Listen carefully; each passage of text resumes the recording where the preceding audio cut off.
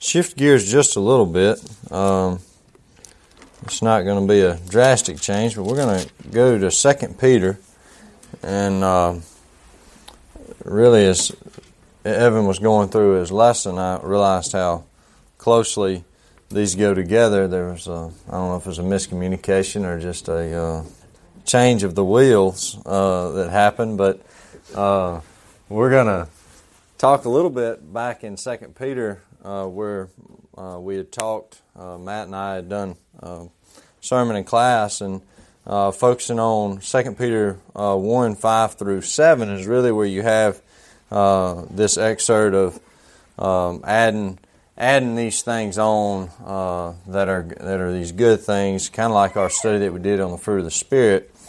But let's start and let's read there verses 2 Peter 1, starting verse 5 through 11.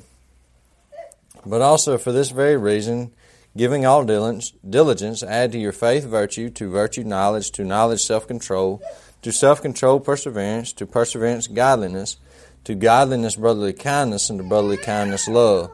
For if these things are yours and abound, you will be neither barren nor unfruitful in the knowledge of our Lord Jesus Christ. For he who lacks these things is short-sighted even to blindness, and has forgotten that he was cleansed from his old sins. Therefore, brethren, be even more diligent to make your call and election sure. For if you do these things, you will never stumble, for so an entrance will be supplied to you abundantly into the everlasting kingdom of our Lord and Savior Jesus Christ. And the two that we'll focus on this morning is knowledge and self-control. And the things that Evan talked about out of Titus go very closely with that. You know, he had the things that you just say no to and the things that we're supposed to be doing.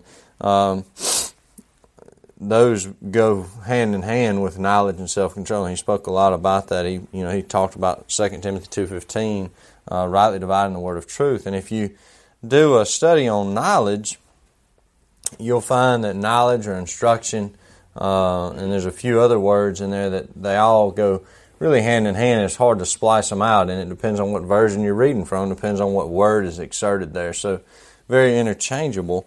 But one thing I want us to keep in mind in looking at this is the emphasis that Peter puts on. And if you look at, that's why I read verses 8 through 11, because in verse 8 he says that if you do these things that are in this list, you'll neither be barren nor unfruitful in the knowledge of our Lord.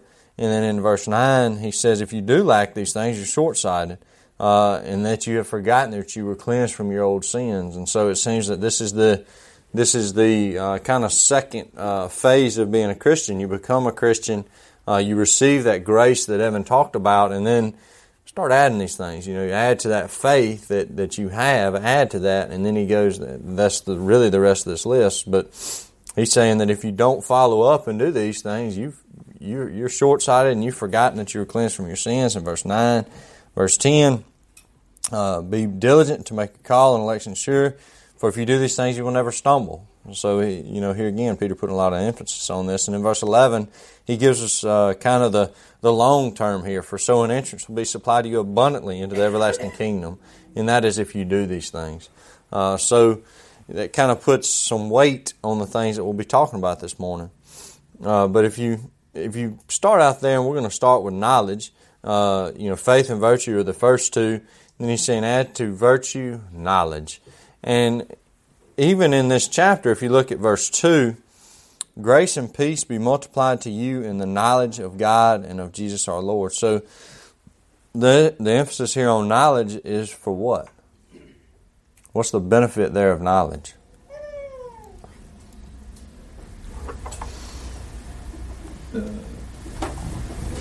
Grace and peace.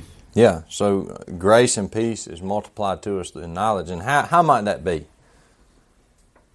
I think Evan's lesson gave us a big hint, especially on grace. Some of it's through the salvation he was talking about. Mm-hmm. That is peace. Yeah.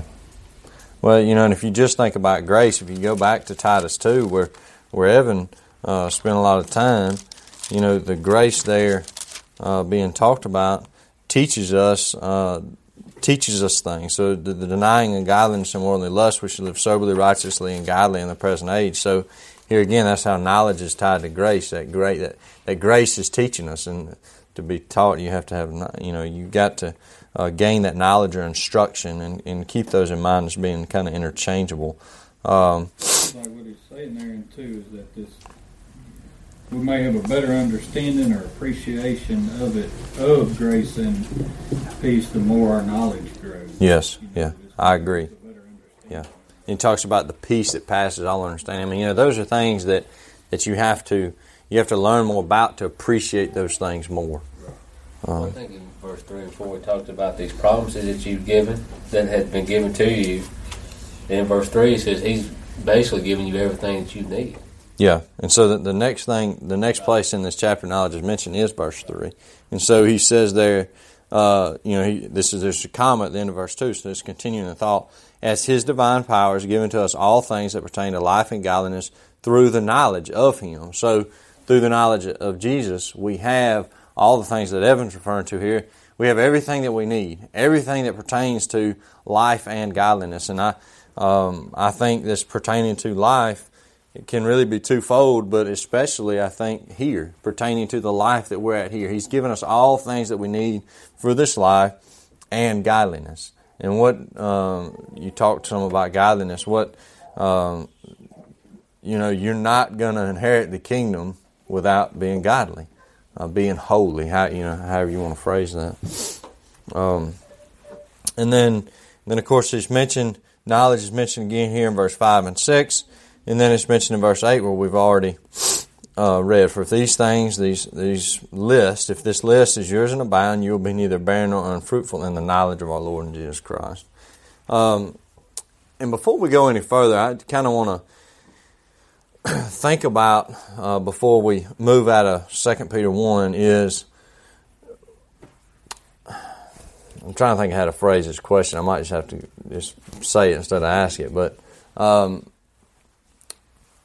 what are the three, what's after knowledge, I guess should be the question. Understanding, and what's after understanding? Wisdom. So knowledge, understanding, and wisdom. So knowledge is the basis of what we're talking about here. And what is knowledge? If you just the simplest form, what would you give a definition? Remembrance of facts. Facts. So just gaining. It's gaining information. Gaining and attaining information, and then understanding would be what? That knowledge applied, or and I think about it I was thinking about how to portray this, and Matt might tell Colston, "Hey, look, it's going to hurt when I whoop you if you do this." Colston's like, "Oh, okay, yeah, I've gained those facts," and then he does it, and then he gets a whooping for it. Well, then now he understands. All right, well, that is going to hurt. And then the next level of that is wisdom. So then at some point in time, he's going to understand. He's going to gain the wisdom behind the knowledge that was given. And so, of course, that's many years later, but he'll eventually gain that. And so that's kind of how we progress in it too. And the Bible talks about that. The gaining of instruction or knowledge, and then that building into wisdom. Let's go to Proverbs, just to kind of look at some emphasis of this. And this could really be when you do a topic like this, you really kind of have to narrow down and just kind of decide what you're going to talk about, because there's so much information or so much knowledge to be gained in the Bible about knowledge. But in Proverbs 1, in verse 7, the fear of the Lord is the beginning of knowledge, but fools despise wisdom and instruction. So the fear of the Lord is the beginning of knowledge. In chapter 2, verses 3 through 5, yes, if you cry out for discernment and lift up your voice for understanding, if you seek her as silver and search for her as hidden treasures, then you will understand the fear of the Lord and find the knowledge of God. And so here we see this knowledge and understanding mentioned several times here. But it says there in verse 5, then you will understand the fear of the Lord and find the knowledge of God. And how do you do that? What's it say here? How do you gain that? You got to look for it. Yep, you got to. Yeah. It's an active thing. It's not passive. It's not like you're just going to gain the knowledge that God wants you to have about Him in a passive way. It's an active. There's diligence involved there, as it's referred to in 2 Peter. And then here as well, seek and search. That's something that's active. It's not just going to happen. Chapter 15 of Proverbs. Andrew, there are some very basic things that we can find out about God passively. I can look at creation and understand there's a creator, but to know what He wants and to know how to please Him, I don't get that from nature. Yeah. So. Proverbs 15 and verse 14. The heart of him who has understanding seeks knowledge, but the mouth of fools feeds on foolishness. So it's almost like there's a layer here where this person has gained and he understands now. The person of understanding is also going to go back and seek more knowledge. So once you gain to that point, so that's the second level kind of this, but once you get there, you're going to seek knowledge because you do understand what knowledge brings to the table. And it brings the table of truly knowing who God is, and like Stephen referred to, of how to please Him and those things. Let's go to Hosea. Hosea chapter 4 and verse 6. The passage is familiar to a lot of us. Hosea 4 and verse 6. We're picking up in the middle of a thought here. But my people are destroyed for lack of knowledge. Because you have rejected knowledge, I will also reject you from being priest for me. Because you have forgotten the law of your God, I also will forget your children. In Hosea chapter 6. Hosea chapter 6, starting in verse 1. Come and let us return to the Lord, for He has torn, but He will heal us. He has stricken, but He will bind us. After 2 days He will revive us. On the third day He will raise us up, that we may live in His sight. Let us know, let us pursue the knowledge of God.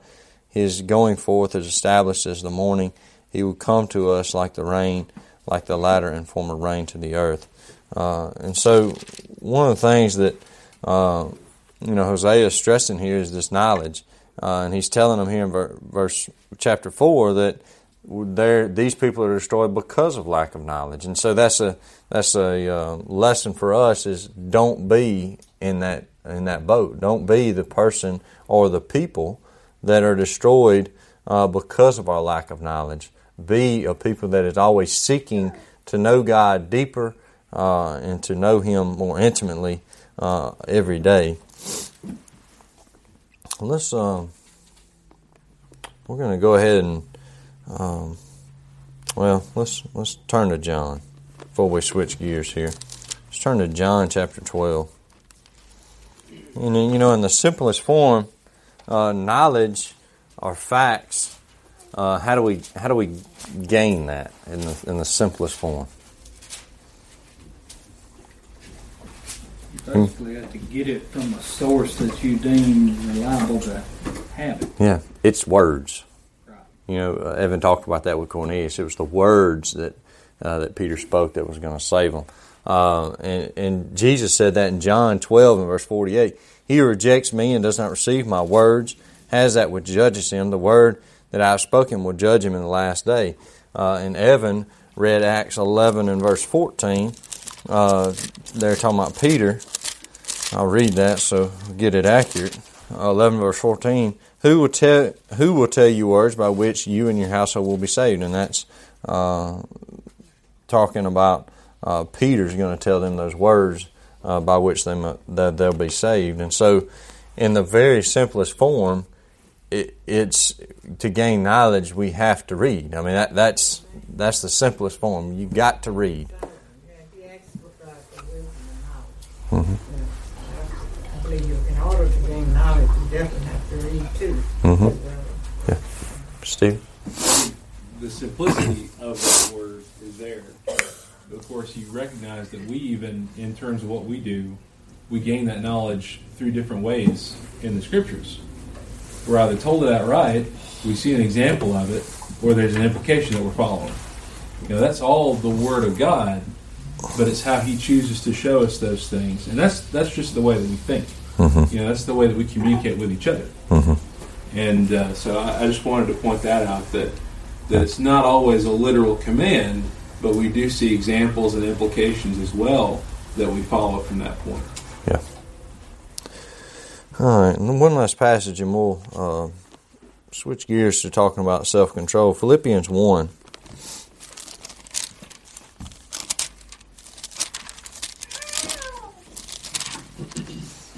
(9 through 11).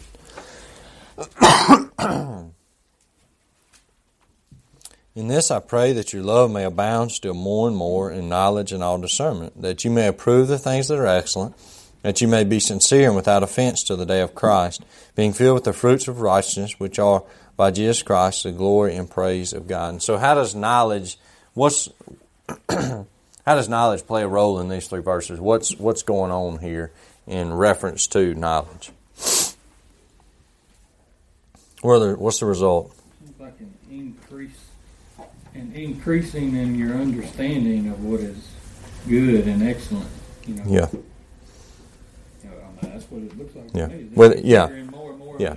Without knowledge and discernment, you can't do what? You can't approve the things that are excellent. And then you won't be, without knowledge, you won't be sincere and without offense till the day of Christ. I mean, that's what he's saying here.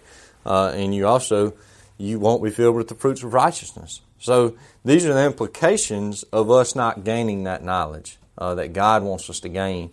And, and we've kind of, I guess we've said it without saying it, but going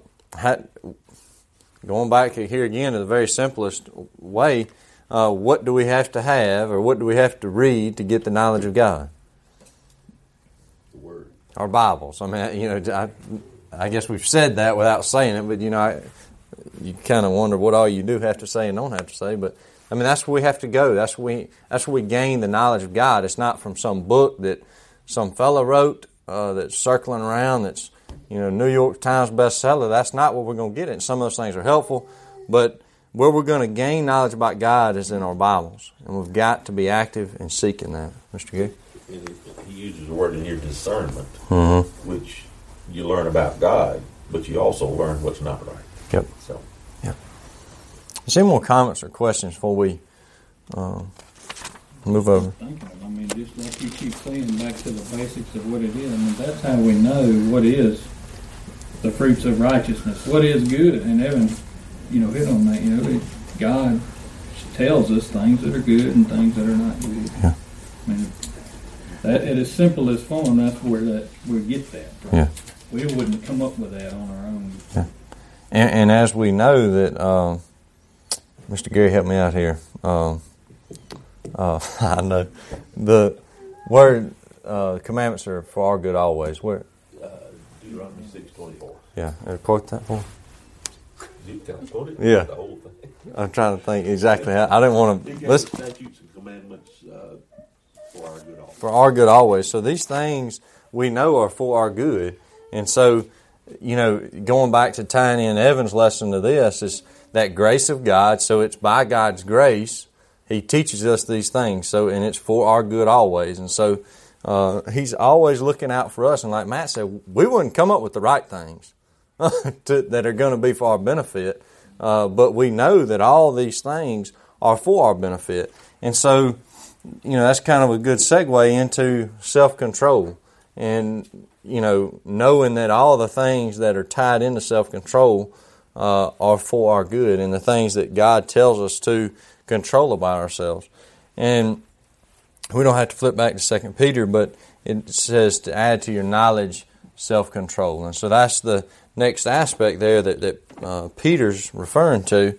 And what is self-control? And we defined this a few weeks ago, but self-control, and it's also talked about as sobriety in your Bibles, or temperance. And so any of the places where you see those words, you can pretty much interchange that for self-control. But self-control is restraint exercised over one's own impulses, emotions, or desires. And so I'd like for us to kind of think here for a minute about, and if you think about this, impulses, emotions, and desires. And I know we could spend all day making lists, but about what things would fall under these three categories that we all struggle with. And the things that we struggle with, I think, going back to these impulses, some things that are impulsive, I would be impulsive to do, like, people get mad about different things. People, different things set different people off, as we would say. And so something that I might be impulsive to do, you might not. And so, here again, those things might differ from each of us, but I think, I'll ask the question, we'll brainstorm a minute before I give my 2 cents, but what are some things we struggle with controlling that would fall under these 3 categories? And let's start with impulses. What's some things that are impulsive, something that the Bible talks about that we have a struggle being impulsive about? It's really 2 things that I think about. What you're hitting on Yeah. at the beginning, the Bible makes it clear, we understand that anger can lead us to sin, be angry and sin not. It leads to impulses that are not what God wants us to do. And I think anger can fall under either impulses or emotions. What's something else that we're typically pretty impulsive with? What you say. Your tongue. And if you look at James 1:19, so then, my beloved brethren, let every man be swift to hear, slow to speak, and slow to wrath. And so, I really believe that, our tongue is something that we're very impulsive with, that the Bible, and we don't have time to do an exhaustive study about the tongue this morning, but, in your own studies, I believe it's James chapter 3 that talks about the untamable tongue. Go and study that for yourself, but that's something that we all struggle with.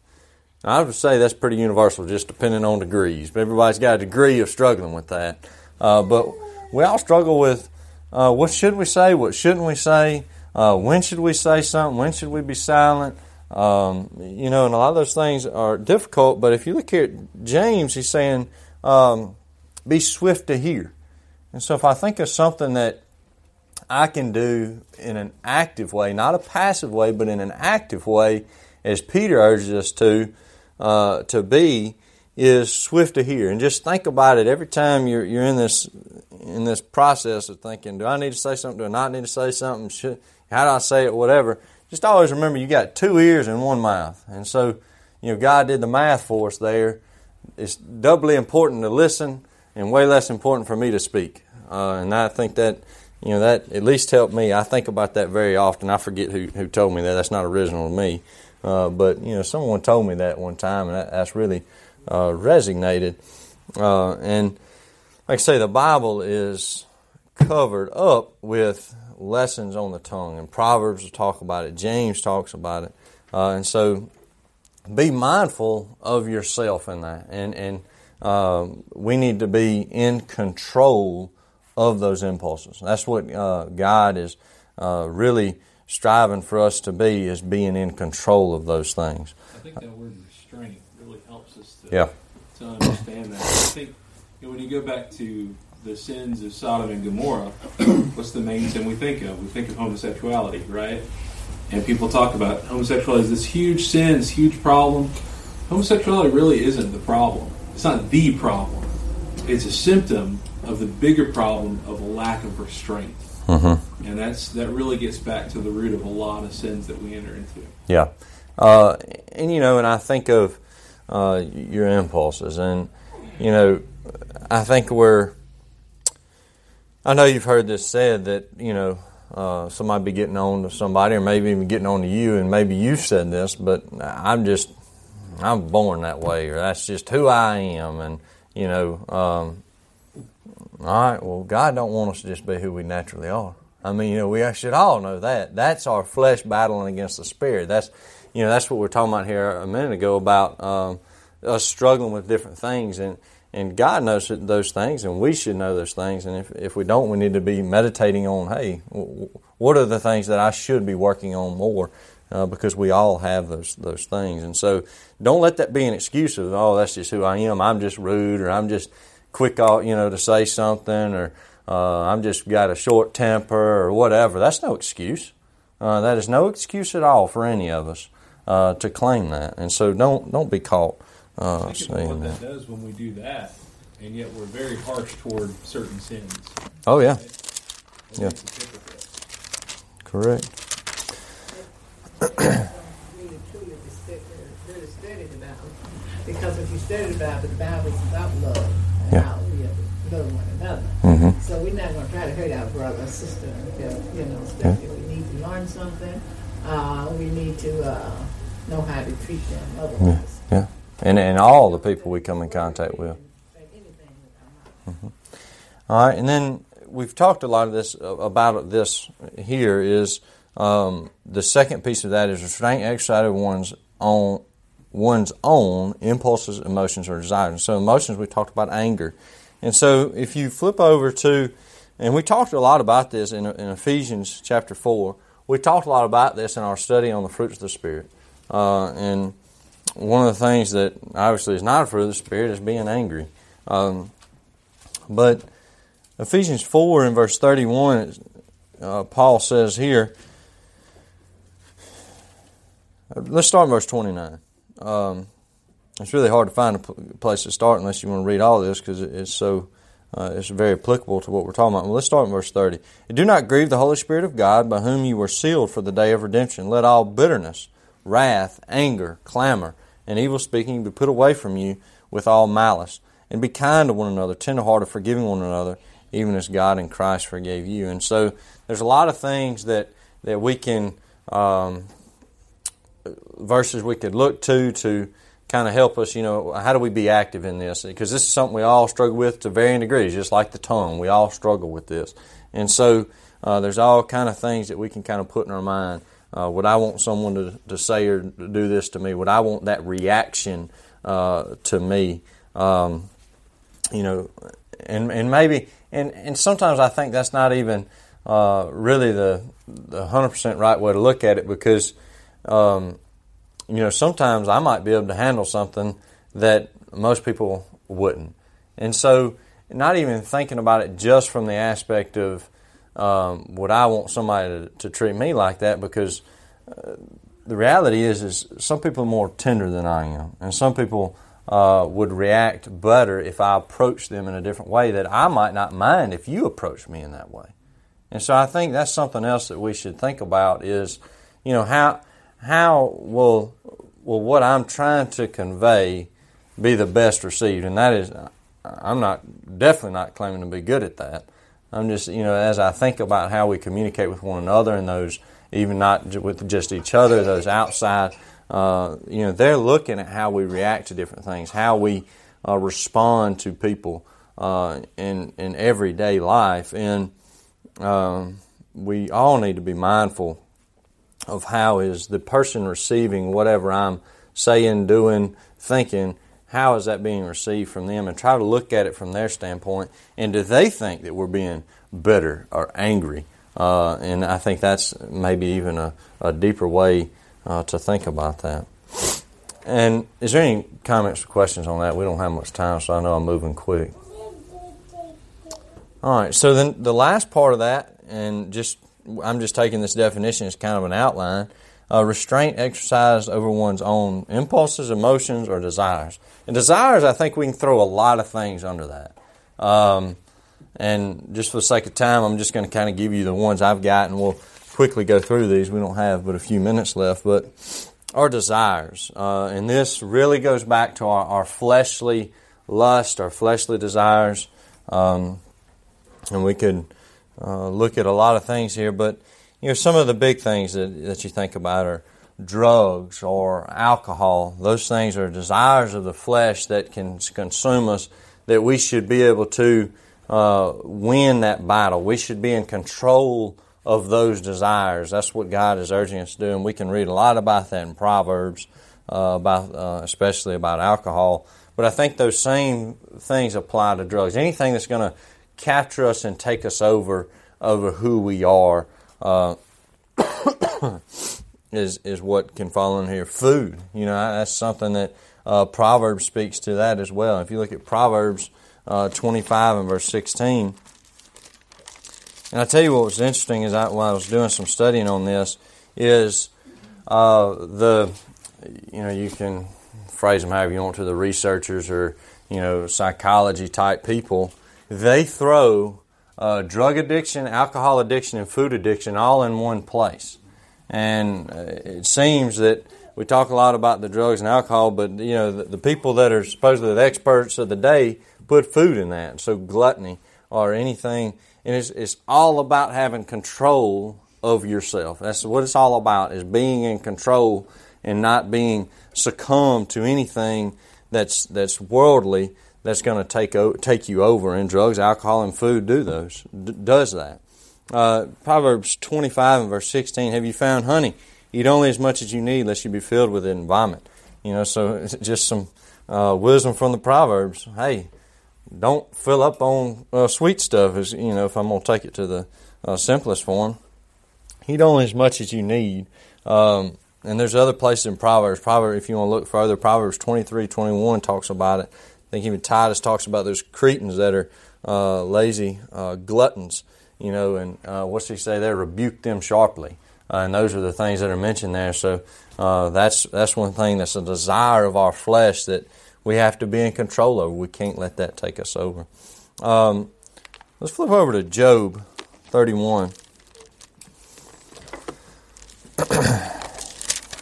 Job 31 and verse 1. Job 31 and verse 1. I have made a covenant with my eyes. Why then shall I look upon a young woman?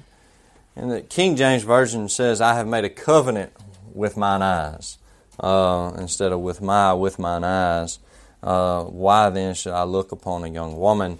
And so the desire to our fleshly or sexual desires for the opposite sex is something that we should have control over, even to the point of looking. And the worldly wisdom will tell you, I know y'all have heard this, well, it don't hurt to look. Yes, it does. That's not God's wisdom. That's worldly wisdom telling you that. It does hurt to look, and we ought not do that.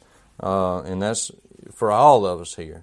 And Job here, I really like that. I've made a covenant with my eyes. I'm not, he's telling himself that, there's something different between his brain and his eyes, that he's made a covenant between those two, that he's not going to look to lust after a young woman. And so, that's something that's our desires that we should have full control over. And that's, like I say, we could keep making this list of desires that are fleshly, but for the sake of time, obviously, we can't. One other thing that I think falls under this to some degree about having self-control is when you're talking about aspects of things, we can call them liberty or whatever, but if you flip over to 1 Corinthians 6 and verse 12, all things are lawful for me, but all things are not helpful. All things are lawful for me, but I will not be brought under the power of any. And so he goes on to talk about, in verse 13, food for the stomach and stomach for the foods, but God will restore both it and them. Now the body is not for sexual immorality, but for the Lord and for the body. And so even sometimes we can't do the things that God allows. And I think that sometimes requires some self-control. If you look at Romans 14 and 1 Corinthians chapter 8 and verse 13 says, therefore, if food makes my brother stumble, I will never eat meat again, lest I make my brother stumble. These are things that we know that God approves of, that we cannot participate in for the sake of our brother or for someone else. So we have to have, I think that's something that could fall under this, about having control over that, being in control of yourself. Let's wrap it up. I know we're at time. 1 Corinthians 9, we're already here pretty close. 1 Corinthians 9, starting at verse 24. Do you not know that those who run in a race all run, but one receives the prize? Run in such a way that you may obtain it. And everyone who competes for the prize is temperate in all things. Now they do it to obtain a perishable crown, but we for an imperishable. Therefore I run thus, not with uncertainty. Thus I fight, not as one who beats the air, but I discipline my body and bring it into subjection, lest when I have preached to others, I myself should become disqualified. And so what's he say in verse 27? He disciplines his body. Why? To bring it into subjection. And so I think that's something that we need to keep in mind about having our body in subjection, having our own desires in subjection, under rule. We've got control over those things.